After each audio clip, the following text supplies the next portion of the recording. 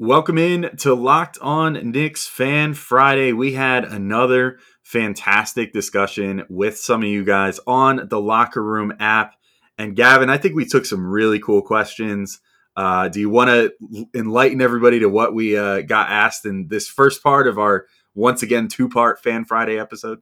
Yeah, so no one was super enthusiastic to jump up at the beginning. Everyone was feeling a little shy. So we opened up with some run over from last night's podcast, talking about Immanuel Quickley's recent struggles, debating, is it just the rookie wall? Is it something more? Does it have to do with the types of lineups he's playing with? So we diagnose any and all IQ-related issues. And then some people would argue we have IQ-related issues from time to time. And then we got on our first fan to talk about the next big fish the Knicks could potentially. I always hated that phrasing. I'll just say the next star player the Knicks could potentially get in free agency, and which offseason they should deem as the one to go all in on. And finally, we finish up debating whether the dream scenarios in play. Can the Knicks win a first-round series this year? All that and more right now on Locked On Knicks. You are Locked On Knicks, your daily New York Knicks podcast, part of the Locked On Podcast Network, your team every day. And I think we see Willis coming out. There he comes right now.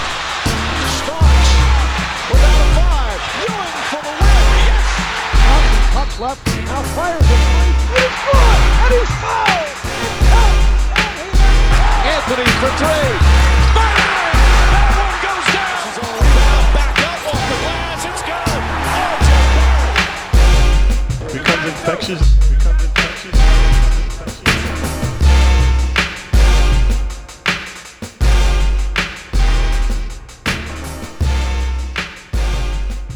All right, welcome in to Locked On Knicks. I am Alex Wolf. I'm the editor-in-chief of Knicks site The Strickland, which you can find at thestrick.land. He is Gavin Shaw, play-by-play announcer by day, podcaster by night, and this episode is brought to you by Locker Room.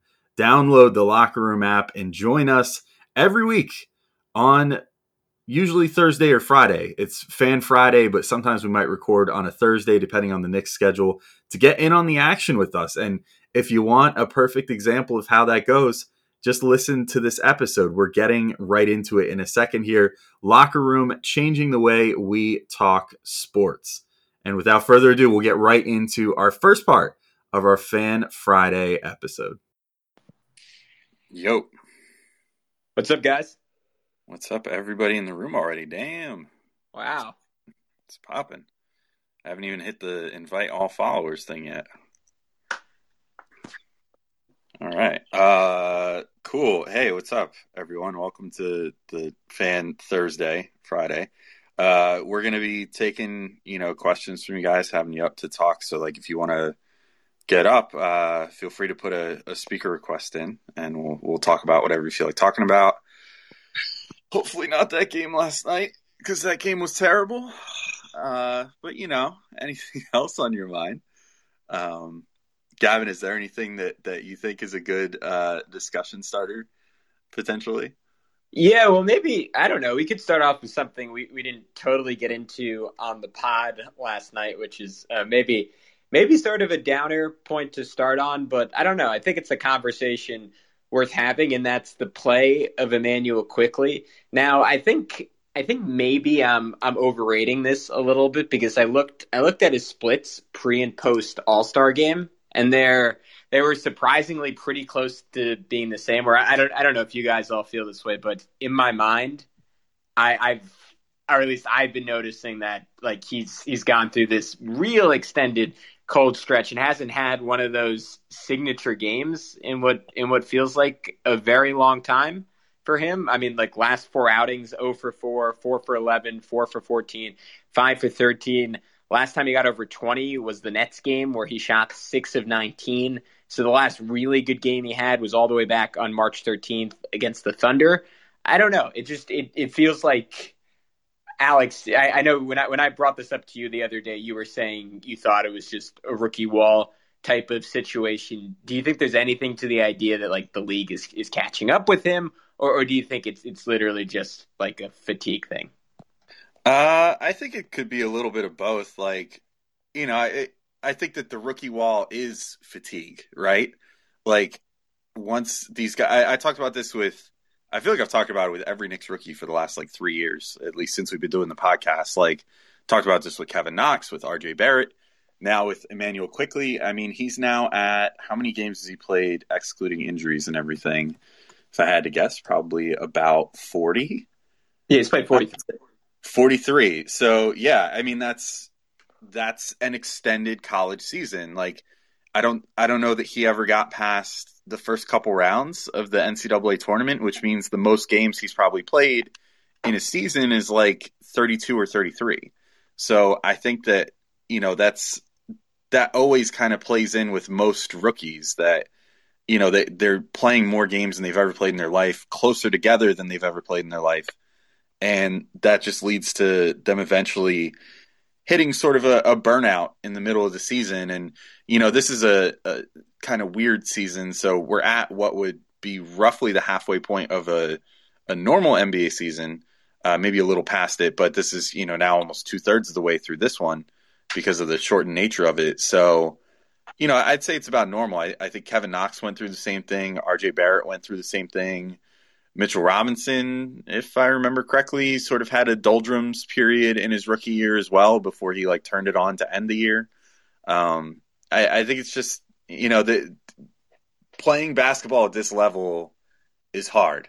Playing it at this level for this many games, this close together is difficult. And I think that that's probably playing into what is happening with Quickly right now. I guess it would be concerning to me if this lasts the whole rest of the season. You would hope that the fact that he's been playing less minutes these last few games would mean that the next opportunity he gets to play big minutes, he'll look a little better. Which I guess we'll see when that happens. But yeah, that's sort of where I'm at on that. All right, I just saw we got a question. Well, Frazier just pointed out that IQ's been playing hurt. He tweaked an ankle a couple games back, right? Yeah, I believe so. Misremembering that? Yeah, it was some kind of leg injury, but yeah, it's a fair point.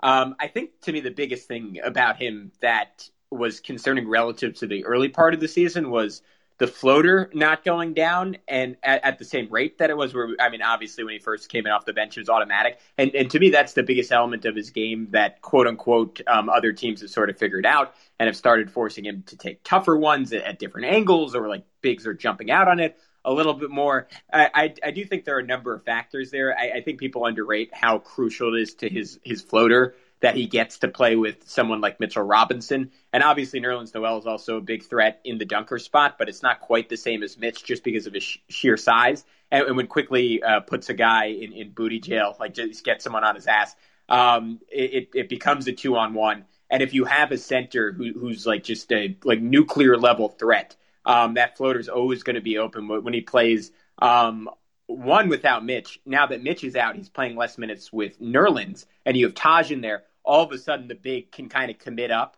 and alter that shot a little bit. That on top of the fact that the floater historically, like for all but a couple of guys in NBA history, is a very fluky shot and not one you can consistently rely on for a large portion of your offense. That was the only part that felt unsustainable early that teams are catching up on. I think the off-the-dribble three-point shooting, obviously the open three-point shooting, that will inevitably even out over time and health and better lineups around him. But just a little something to watch going forward. Frazier also wanted to know who are they going to add at center. So Alex, when we talked about that in the pod, we were both kind of in consensus and saying like, look, like Boogie Cousins is probably the only guy that would actually crack the rotation right away, and anyone else you're just getting as a break in case of emergency option. But the Knicks right now, I think rightfully don't really seem in a rush to sign anyone, because unless Taj or Nerlens gets hurt, I just don't think there's someone out there who would be playing for them. Yeah, I think the only guy is maybe Norvel Pell, who would just be like a break in case of emergency, like Nerlens Noel, but not as good type of guy to have on the roster. That seems the most likely to me. You have to figure they have someone in mind, because they opened up 2 roster spots. They didn't even keep Terrence Ferguson after that deal, when he's, in theory, a young player with some form of upside maybe, or at least, good athletic tools and stuff. So I feel like they have plans for these 2 spots. I don't know what exactly they're waiting for at this point as far as filling them. Because you can approach it with 10-day contracts too if you want, just to sort of fill the gaps, have a tryout for some guys, bring them in for practice or whatever. But I guess we'll see. I still think it's going to be Pell. That's what Ian Begley has reported, and I would tend to trust his reporting on that sort of thing. So I think that's going to be the guy ultimately. But should we? Well, do you have any other guys in mind other than that for at the center spot before we move to? We have our first speaker request. Now let's get the speaker in. All right, guys, we'll be back in just a sec. But first, you love this podcast. You might not know this about me, but I'm not just a podcaster. I am a huge fan of listening to pods and pods in general. I was in early on the craze. I was listening to Bill Simmons back in high school while I was walking my dog. I remember my friends would kind of make fun of me and say, well, you don't listen to music when you walk? I'm like, no, this is podcasts. They're pretty cool. So I was a little ahead of the curve. But now there's a new one. There's a great one coming to your podcast feed near you. I'm excited to tell you about it, and I think you're going to love it. It's called Death at the Wing. It's a sports documentary pod hosted by Adam McKay, writer and director of The Big Short, Vice, and Anchorman. Man, I've been a long time Adam McKay fan. All the collaborations between him and Will Ferrell, absolute gold. 1980s basketball saw players like Magic Johnson and Dr. J become household names, bringing a faster and flashier style of play that captivated TV audiences. But along the way to wealth and stardom, the excess of the 80s took its toll on the next generation of basketball stars, and never in the history of the sport have we seen so many who were ready to become stars face tragic deaths in such a short time frame. McKay is joined by sports journalists and experts who lived through these moments in history to explore this overlooked phenomena and the web of social, political, and cultural forces at play. If you love The Last Dance or 30 for 30, I genuinely think you're going to be a big fan of Death at the Wing. I know I'm going to be tuning in. So if you want to as well, search for Death at the Wing wherever you get podcasts to start listening. All right, guys, we are back. It is Fan Friday, and we are going to be talking Knicks. But if you want to get all the general sports news you need in under 20 minutes, that's concise. You can do so with the Locked On Today podcast. Host Peter Bukowski updates you on the latest news in every major sport with the help of our local experts. Follow the Locked On Today podcast on the Odyssey app, that's AUDACY app, or wherever you get podcasts. All right, so we got Joseph Raimondi returning third week in a row. You are our most consistent customer. And I don't know if I've complimented you. I have that same hat. I wear it a lot during my Locked On Now things. So I dig the Knicks hat in your profile picture there. What's up, Joseph? How you doing? What do you want to talk about today? Hey, what's going on, guys? Yeah, I love this hat. So it's dope. Like they put like a flex fit type stuff in the hats this year. They're very comfortable. Yeah, it's nice. It's nice. So I just want to say about quickly, real quick. I think with him, like it's all about his potential, right? And the shooting slump, like that doesn't bother me at all. I mean, we love this kid because of his demeanor and his attitude, his confidence, his work ethic. And it's a lot like RJ. Like I have full confidence that he's just going to keep getting better. And, rookie wall shooting slump aside, I think we're seeing some good things out of him lately in just some reads and some passes that he's making that he couldn't have made earlier in the season. And I also think he's not so reliant on that floater. And he's shown that he's trying to get all the way to the rim sometimes. So I think we are seeing some growth with him, despite his shooting slump. Yeah, I would concur. And, I think the floater thing too is something that I think that he needs a certain amount of lift on that. And, maybe that's again, like him, whether he's a little hurt still or whether he's hitting the rookie wall as far as, just kind of losing his legs at this point. I think that has something to do with the floater not going down quite as much. But to your point, yeah, I do think we've seen recently he's been trying to get all the way to the rim more. He's been trying to be a creative finisher around the rim rather than just going to the floater. He's also, I think, been looking, at least when he's in there with the right lineups, he's been looking to pass a lot. Like when he was starting, I think he was looking to find Randall and RJ quite a bit.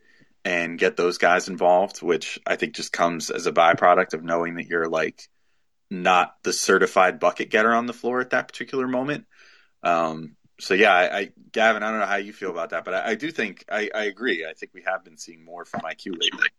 Yeah. Go ahead, Joseph. No, I was just going to say, I think we see that depending on who he's playing with, like you said. I think sometimes he feels the need to carry the scoring load with certain lineups that he's in. And other times when he's out there with Julius and RJ, I think he's looking to pass a little bit more. Yeah, I will say though. I mean, I think you hit the nail on the head there. The one area that I have liked the last couple of games is I think he's sort of gotten that passing back that we saw from him early in the season. And I remember when we were talking about him early in the season, the biggest thing for me and Alex, we were like, yeah, he just has to shoot the ball. He has to pull the trigger when he has an opening from three, because he's really the Knicks' best option in that capacity. And then he went maybe even a little bit too far in that direction. And that's kind of been the chief critique of him over the last couple of months, is that he's been a little shot happy. But I think that it's very normal for a rookie, or even we saw with RJ this year, to go through a period of calibration and saying, how much do I hunt my own shot? When am I getting shots from my teammates? Because it's tough, and particularly if you're a point guard or just a ball dominant player in general. I mean, you're dealing with older players, guys with egos, guys who are more established, guys who at this point probably have wider ranging skill sets than you do, and your coach is telling you to shoot all the time, but those guys all want the ball. You're sort of figuring that out in real time, and it's hard to manage egos, and on top of that, to read NBA defenses and make the right play time in and time out. So I think that's an area he's getting a better grasp on. All right, Alex, we're going to take one final break, and I got to tell our listeners about Bet Online. It's the fastest and easiest way to bet on all your sports action. Football might be over, but the NBA, college basketball, and NHL are in full swing. Bet Online even covers awards, TV shows, and my favorite, reality TV. Real-time updated odds and props on almost anything you can imagine. Bet Online has you covered for all the news, scores, and odds. It's the best way to place your bets, and it's absolutely free to sign up. Head to the website or use your mobile device to sign up today and receive your 50% welcome bonus on your first deposit. If, it's a very big if, use our promo code LOCKEDON. Bet Online, your online sportsbook experts. And it is time. We've been telling you about Built Bar, the best tasting protein bar on the market for a while now. Built Bar is the amazing low calorie, low sugar, high protein, high fiber, fantastic tasting protein bar with 100% chocolate on all of their bars. And it is time to figure out which Built Bar is the best. It is Built Bar Madness. Today's matchup is, well, as I record this, today's matchup is the championship. The ultimate creme de la creme of Built Bars will be crowned by the end of today. By the time you're listening to this, we may already have a Built Bar champion between Coconut Brownie Chunk and Cookie Dough Chunk. However, I would encourage you, go on and check anyway to BuiltBar.com or check out bar_built on Twitter. If voting is still open by the time that you listen to this podcast, go place your vote for Coconut Brownie Chunk. It is the most amazing flavor in the Built Bar lineup. It is a very deserving champion when it wins, champion when it wins over Cookie Dough Chunk, which is a fantastic bar in its own right. Don't get me wrong, but I'm harboring a little resentment. Cookie Dough Chunk knocked out cookies and cream, one of my top favorite flavors of Built Bars. I'm a little salty about it. So vote Coconut Brownie Chunk. And if you decide that you want some Built Bars, maybe to do a little taste testing for yourself, see if this bracket shook down the right way or if someone got robbed along the way, head to BuiltBar.com and use promo code LOCKED15 and you'll get 15% off your next order of Built Bars. Again, that's promo code LOCKED15 to get 15% off your next order at BuiltBar.com. And make sure you check back here and on BuiltBar.com to see who the champion is. All right, and we're back to Fan Friday now, but get more analysis on the top prospects available in this year's NBA Draft with the Locked On NBA Draft podcast. Scouting reports, draft rumors, mock drafts, and full coverage of March Madness 4 days a week from credentialed draft experts. Follow the Locked On NBA Draft podcast on the Odyssey app, Audacy app, or wherever you get podcasts. And now back to Fan Friday. Joseph, was there anything else you in particular wanted to hit on during this? I did have, if it's all right if I switch gears a little bit here, I did have a kind of a question. So when is the first chance that you think, like, that you guys see for the Knicks to make a big splash, like in free agency, not with a trade, but like when's the first like big unrestricted free agent who's not over the age of 32 that you guys see coming up? I mean, are we talking super realistic or like? Well, I just see, guy? like, I'm looking forward, and I don't really see anything that interests me too much until 2023, when you've got Embiid, Jokic, Zion. Like, before that, what really is there?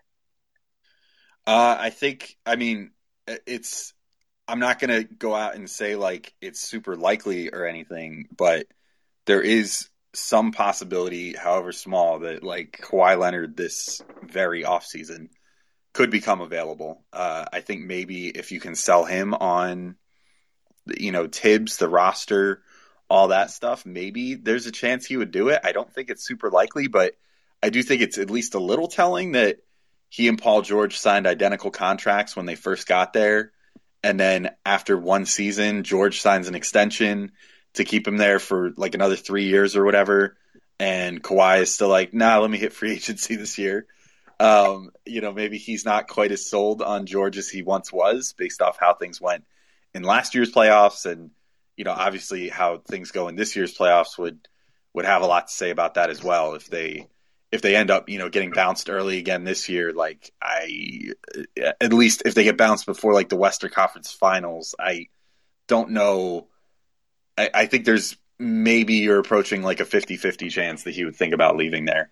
Though that's completely like unsubstantiated, so don't like take that as right. But then real like, thing. he's got to opt out. I mean, he's getting older, durability issues. RJ's not quite ready. It's like it's not exactly the perfect thing. So I just don't. I would say the next one. Yeah, I would say outside of 2023, also like Bradley Beal, it could be available in 2022. I guess that's another guy that I would look at and say that's someone that they might realistically have a shot at. I believe Zach LaVine is also 2022 because he and Randall expire at the same time. Yeah, he is. Oh, okay, so, that's one I didn't think about. Because I've just been thinking long and hard about if it would be smart for the Knicks to just overpay the heck out of somebody like Lowry or even DeMar DeRozan and make him the nominal point guard.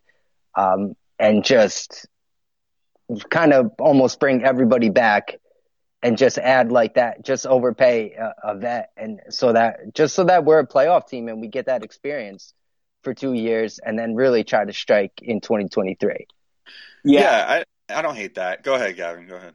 I was just going to say, I mean, 2022 on paper, I mean, you just read off the names. It's incredibly loaded. James Harden, Russell Westbrook, Kevin Durant, Steph Curry, Chris Paul, Brad Beal, Kemba Walker, Jimmy Butler, theoretically Kawhi Leonard, Kyrie Irving, Drew Holiday, Zach LaVine, as was already mentioned. If I'm the Knicks, I'm either doing a massive overpay for 1 year, like someone like Lowry say, hey, we're going to give you $35 million to come in for 1 year and get things right. But I'm looking at this iteration of the Knicks as where the Nets were 2 years ago. Right, you're building an infrastructure, and you're doing a goodwill tour. Right, you're doing a PR build. You're saying we're going to convince everyone in the NBA and the Knicks. I mean, they seem like they're well on the path right now.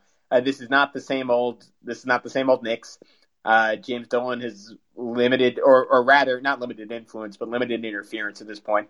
And this is an organization that you want to come play for, and we're going to do everything possible to be players first. And they're not all the way there because it's a lot to overturn like 20 years of being the antithesis of all that. But I think they're on the right trajectory. And as we all know, I mean, the Knicks have been the NBA's great sleeping giant for honestly, like what's crazy about this, like outside the '90s and in the late '60s, early '70s, like pretty much their entire history, and it's sort of like I was just finding it interesting. I was reading about the '80s Lakers this week just because of that HBO show that's coming out, and they were there was like an article about how like Kareem was just like set on either going to New York or LA, right?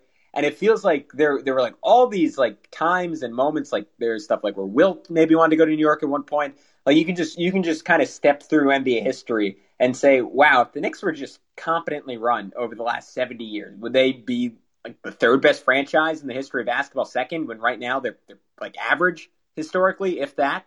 It's kind of crazy to think about. And it just sort of primes in my mind like how relatively simple it is. Like the baseline of competence for the Knicks with all their built-in advantages is just so low to get multiple stars. And for the Nets, it just took one offseason. They were, I mean, think about where we were with them like a year and a half ago. They were like a great story, but they weren't even pseudo contenders. They were just kind of a nice, fun team. But then Kevin Durant says, you know what? I kind of want to go there. And Kyrie Irving says, yeah, that might be pretty cool. And all of a sudden, like you fast forward a year and a half, and it's like, I mean, I know everyone talks about like LA and like all the other teams that could potentially win. In my mind, like if they're healthy, it's game over. Brooklyn's going to win an NBA title. And I think maybe this is crazy because a lot of stuff has to come together. And you look at a lot of those guys they list and you say, all right, but ultimately, like Jimmy Butler, probably going to play out his career in Miami.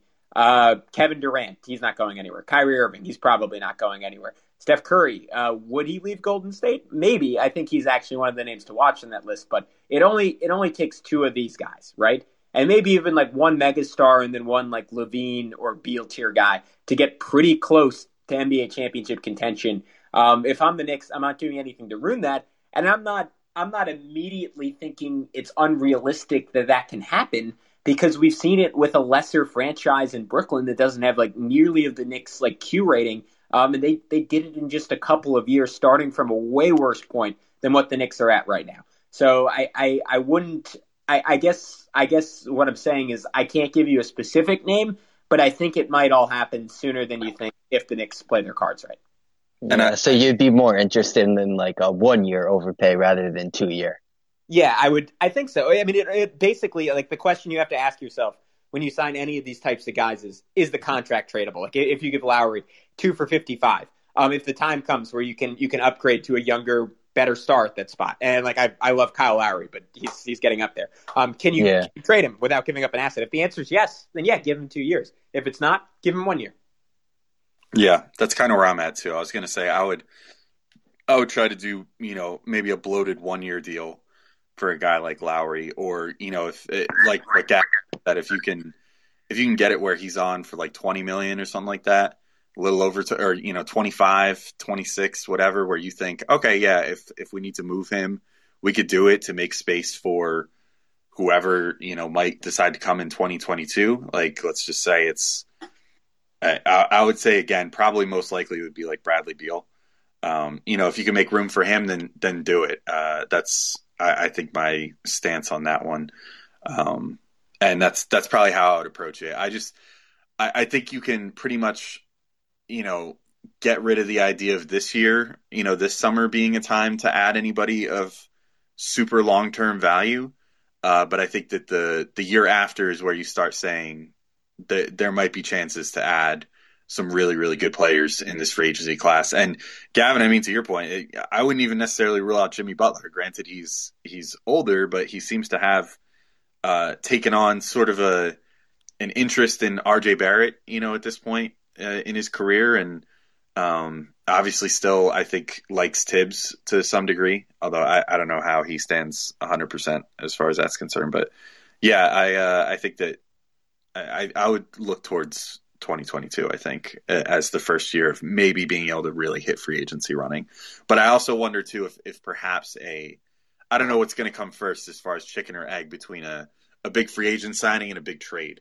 So I think that has a lot to say about when they're going to try to strike in free agency, too.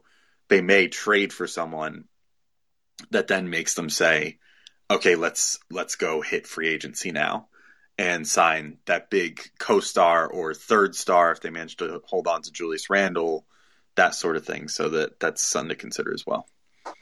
But All right, I'll Joseph, do you have anything else to talk about? We haven't gotten any more speaker requests. Those of you that are in here, feel free to put in, and we don't bite. We're cool, I think. We do have one other question to get to here as well, that we'll answer real quick before we did just get another speaker request. So Joseph, we're gonna send you off. All right, thanks guys. Thanks for having me. Yeah, do you want to promote your Twitter or anything as usual? I'm not at the Phantom Knee. Yeah, you got I'm it. there. All right, man. Feel free All to right. get back in too if you come up with anything else you're thinking of. All right, take care, guys. All right. Later, man. All right. Well, you know what? I'll hold off on answering the question, I guess, because the guy who asked it isn't here anymore. But Grant Howard did ask projected Knicks season record. Maybe we'll get to that in a minute since he doesn't seem to be in the room anymore. But we have a speaker request from David Almanor. Let's get David up here. Yeah. All right. David, what's up, man? Hey, how you guys doing? I'm a longtime fan. I guess this is like the first and only time, or maybe a repeat time I get to talk to you guys. But my question, or I guess my comment, has something to do with what that guy just asked. Because basically, we're in a position of making the postseason for the first time in a long time. And after last night, I'm pretty sure we can't do it with Alfred Payton, like on the floor. So without Alfred, and we know Toppin's having his difficulties. Without Alfred and Toppin, do we have an 8-man lineup that you think can make it past the first round? Oof, past the first round is tricky. That is a interesting way to put that. I mean, I think it's tough to say because I do think that it would have to hinge on if Mitch is healthy, if Mitch can get healthy by the playoffs, because that's like definitely a factor. Otherwise, I just don't know that they have like the defensive oomph to be able to make it out of the first round. Like we've seen that against some of the other contemporaries of theirs, like in the playoff hunt. They do have some difficulties sometimes. They've done a fairly good job of beating teams they should beat, but against like the winning record, like good teams, they do have some struggles, and we've seen that with Miami recently. Obviously, with the Nets and with Philly, who both of which were without one of their best players, which I would say roughly lowers them to about the Knicks level as far as talent's concerned.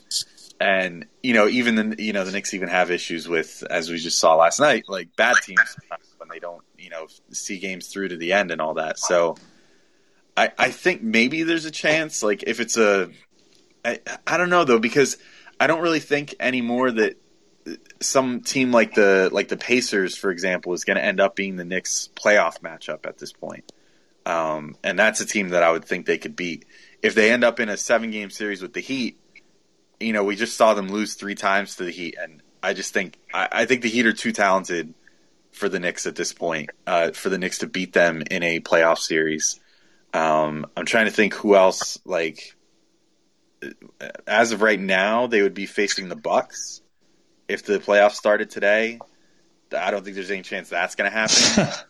I think the only way that it happens is if you get the 4-5. So if the Knicks end as the 5 seed or the 4 seed, and get a team like presently it's the Hornets and the Heat, or perhaps the Hawks or something like that. Maybe even the Celtics make a run and end up as the 4-5 seed. One of those teams I can maybe see them beating. If it's one of the top 3 teams and the Knicks are either the 6, 7, or 8 seed, I don't really see any shot that this year they could win a playoff series. So it's very dependent on the matchup, and the matchup pretty much has to be a 4-5 matchup. And everything has to align just right, I think, for that to work. But Gavin, I could throw that one to you as to what you think. Yeah. I'm on the same page with you. Unless there's an injury, obviously that's the big wild card. But I think especially with Miami gathering some reinforcements at the trade deadline with Nemanja Bjelica and Victor Oladipo joining them, I just think they're too good, too disciplined. Too much frontline talent, too much defense. They seem like they're a fairly good matchup for the Knicks. But you look at teams like Milwaukee and Philly, and you say, Embiid has obviously historically been fairly injury prone. If the Knicks end up in the 7th spot and Embiid is out. I mean, we've seen how well the Knicks compete with that version of the 76ers just a week or two ago. So I would still make Philly the favorite in that series, but it would be a toss up if the Knicks were pretty healthy and in your dream world, David, where the Knicks have somehow realized the ills and the evils of Elfrid Payton and decided not to play him anymore. It's an interesting question though, whether or not Obi Toppin will actually be in the playoff rotation, because right now it feels like I've said this before, but I think if Kevin Knox was the guy they took in the first round this year and Obi Toppin was the guy that a previous administration had drafted 2 years ago, and he just hadn't had a lot of success yet in the NBA, I think you could argue that their current spots would be flipped. Probably a conversation for another day, though. My final point was the Bucks, kind of the same thing. If Giannis were to get hurt, you could see the Knicks matching up fairly well with them. But again, those are scenarios that are fairly unlikely. So I think it would take something really, really fluky for the Knicks to win, and I would say even to be super competitive in a first round series. Like if you told me right now the Knicks got 2 games on any of those teams, that would be the equivalent to me of this year's Knicks winning a championship, just because I think the top 4 in the East is that much better than any other team, pending possibly Boston figuring things out. But David, what do you think about that? No, I think you guys are pretty accurate. I was just hoping that somehow, some way, maybe we could have caught the Hornets or maybe Atlanta on a good matchup for us, but like a bad matchup for them. But it's kind of looking like we have to work with what we have and hope for a successful offseason. But that's all I have to add. It's kind of funny too. Like I guess to Gavin's point, maybe if the Knicks could face the Bucks that they faced the other night, maybe they would win this current matchup that they have right now. Yeah, and even then it would go 7. But something about that was Sam Merrill and who's the other dude? Thanasis Antetokounmpo. Thanasis and who we drafted, Nwora. Nwora, future superstar, all that stuff.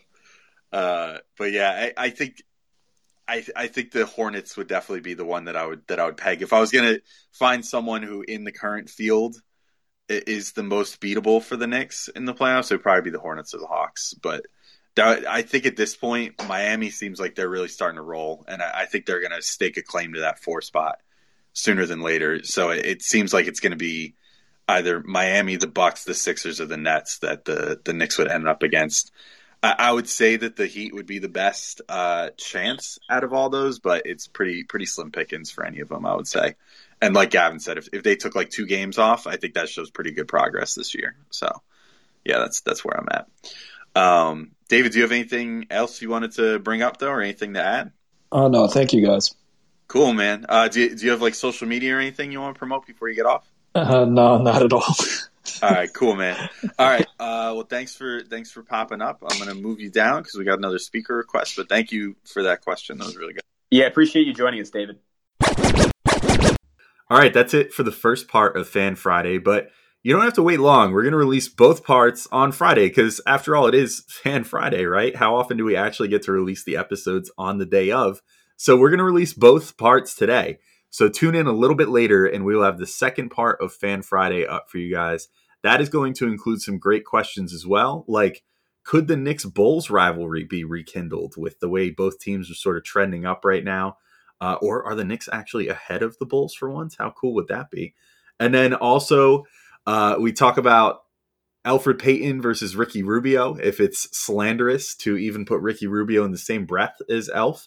We talk about point guards that we wouldn't mind seeing the Knicks go after in the draft if ones aren't available in free agency this year. And then we finish off talking about trying to predict the Knicks' final record for the year. So we got a lot coming up in the second part of Fan Friday. Stay tuned, or maybe just check your feed. Maybe it's there already. Check out Fan Friday Part 2 coming up in a little bit.